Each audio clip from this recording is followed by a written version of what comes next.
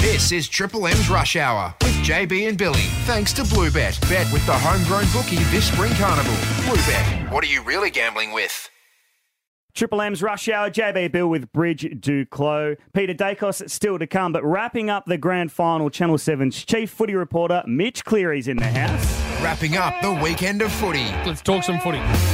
This is the Rush Hour recovery session. Oh, Mitchy Cleary wanders in the top flight. Yeah, This is Seven's number one man. Oh, I know. He's the number one man. I've given him a bow. The numero uno. Good afternoon, guys. Thanks for having me on board. Mitch. Schmick Studios, first time I've been in here. Really? Nice setup. Oh, did Tom Brown, was he the one hogging it? He was. He wouldn't let me in for some time. He's finally gone. Final cross in the rooms at Collingwood on the weekend, and we've seen the back of him. And Tom got the good rooms because he's outgoing. Well, we actually drew at the start of the day. He got Collingwood, I got Brisbane. I thought might have been on halfway through the last quarter when Charlie kicked that goal, but unfortunately I was in the rooms. We're just saying, I reckon the rooms weren't as bad as I was thinking because 5 or 6 players have kids and all the 5 to 6, 7-year-old kids stormed into the room at the end. They wanted to kick the footy. They didn't care about the result. So it took a little bit of edge off the room in those Brisbane losers, but still a few tears were shed. Fair enough after what happened. Yeah, but I know you're devastated, but as a former president of a club, we never got to a grand final, but if we had, the main thing, you're desperate to win, but the main thing you want to do is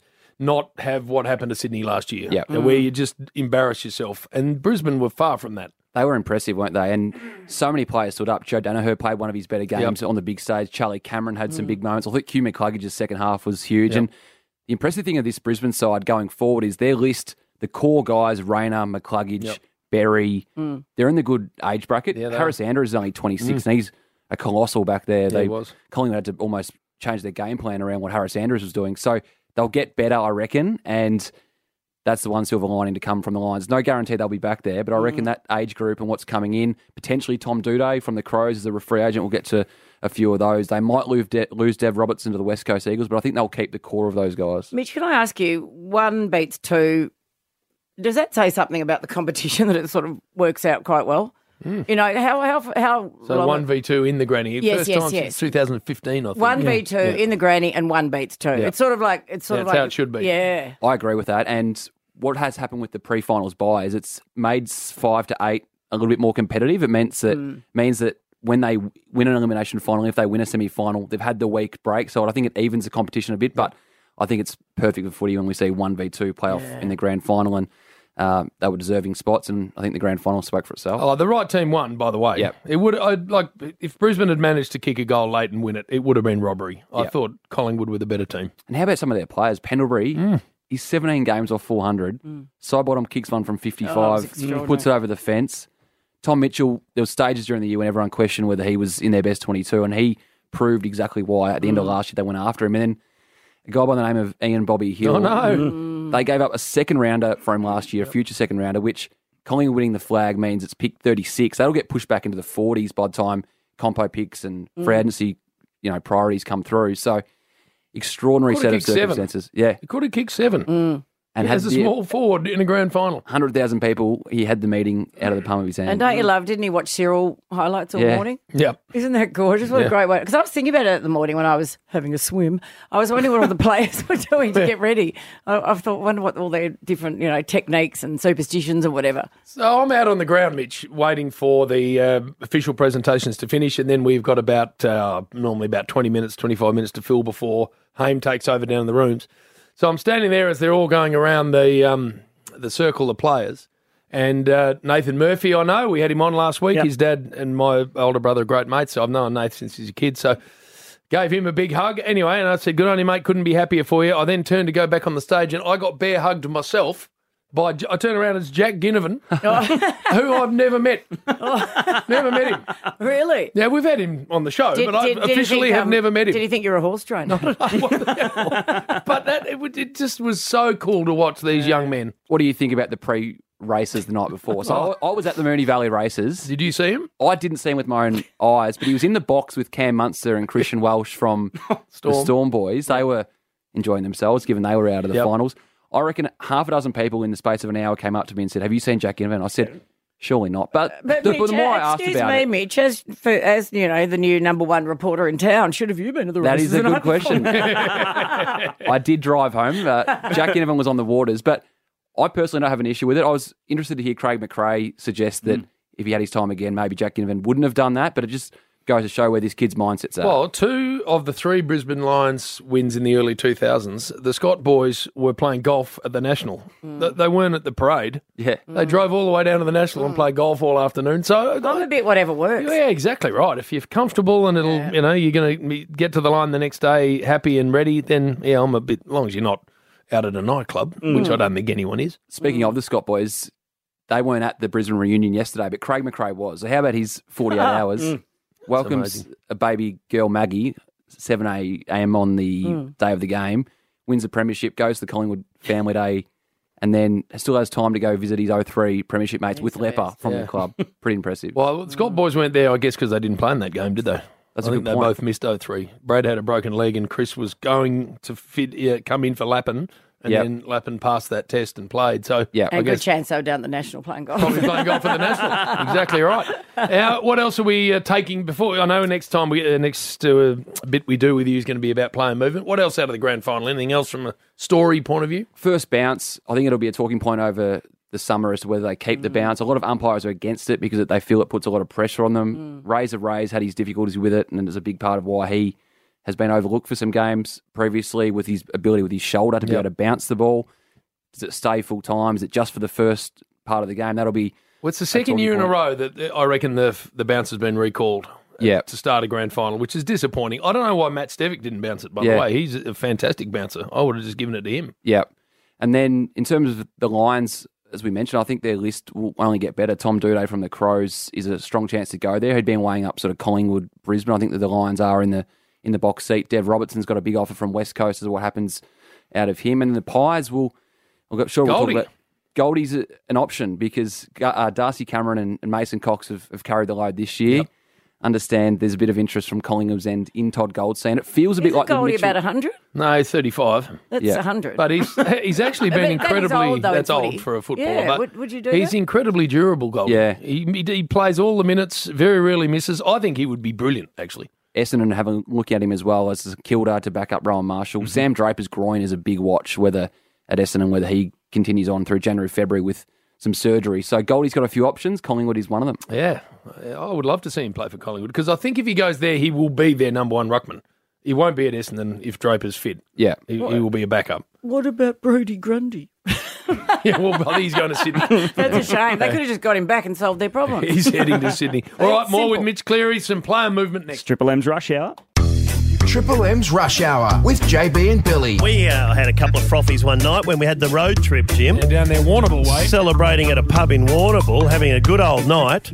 And all you soft people went home.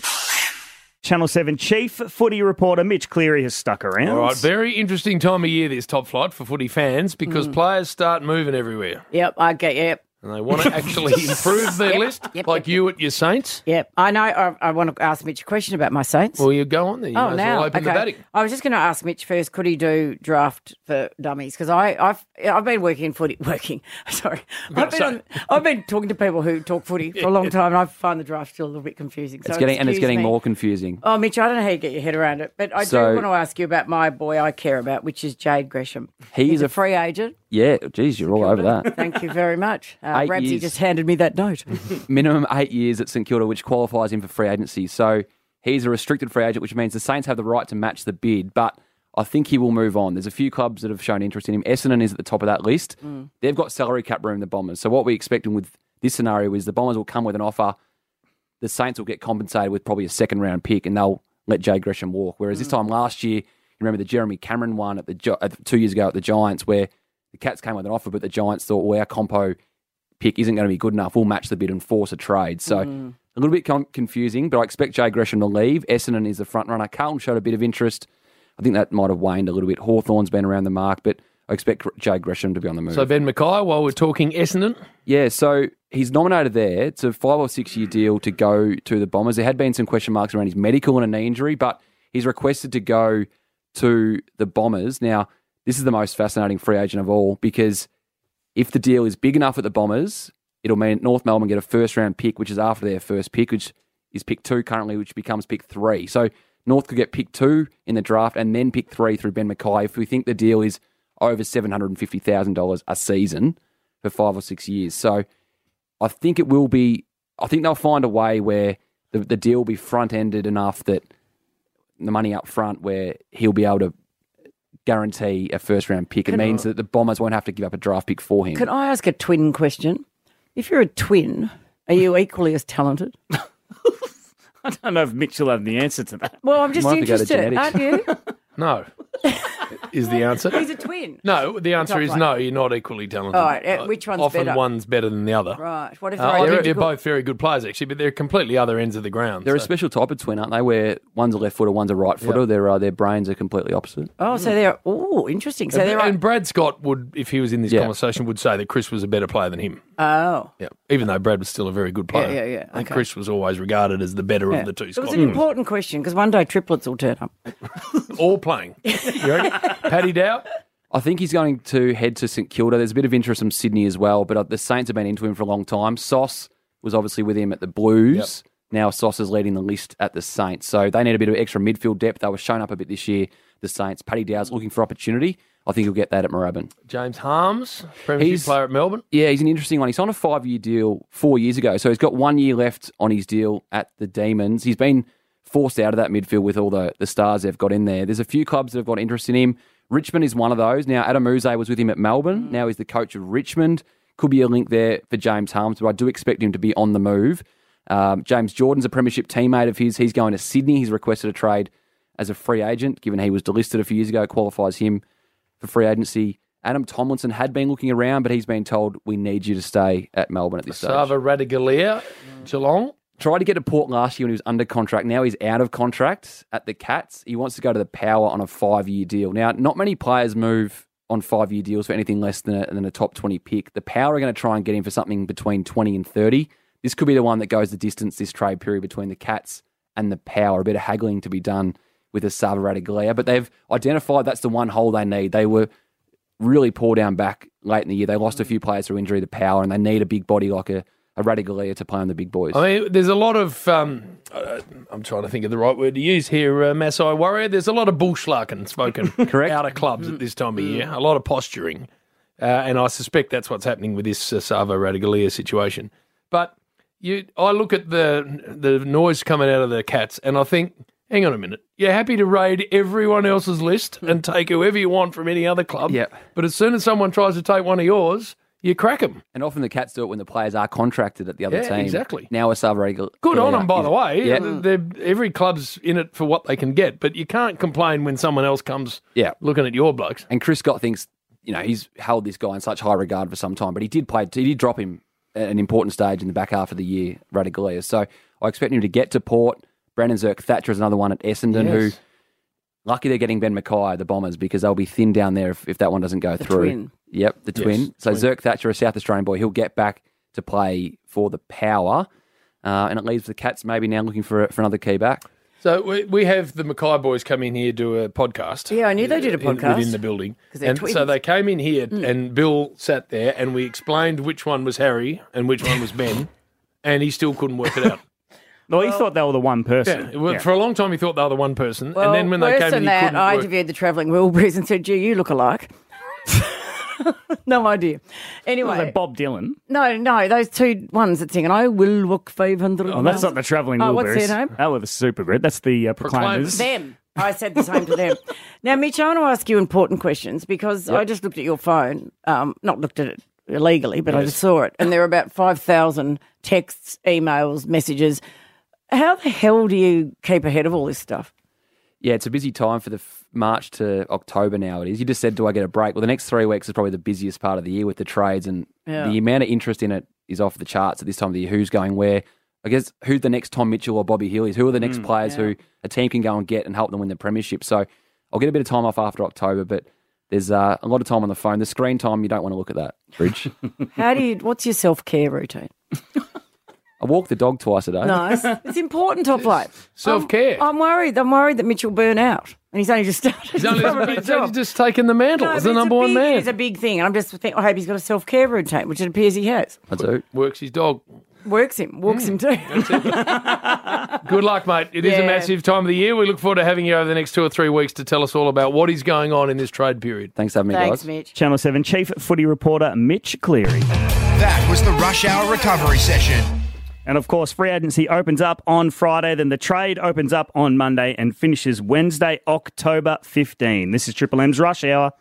Triple M's Rush Hour with JB and Billy. Bet with the homegrown bookie this spring carnival. Bluebet. Download the app for iPhone and Android. What are you really gambling with?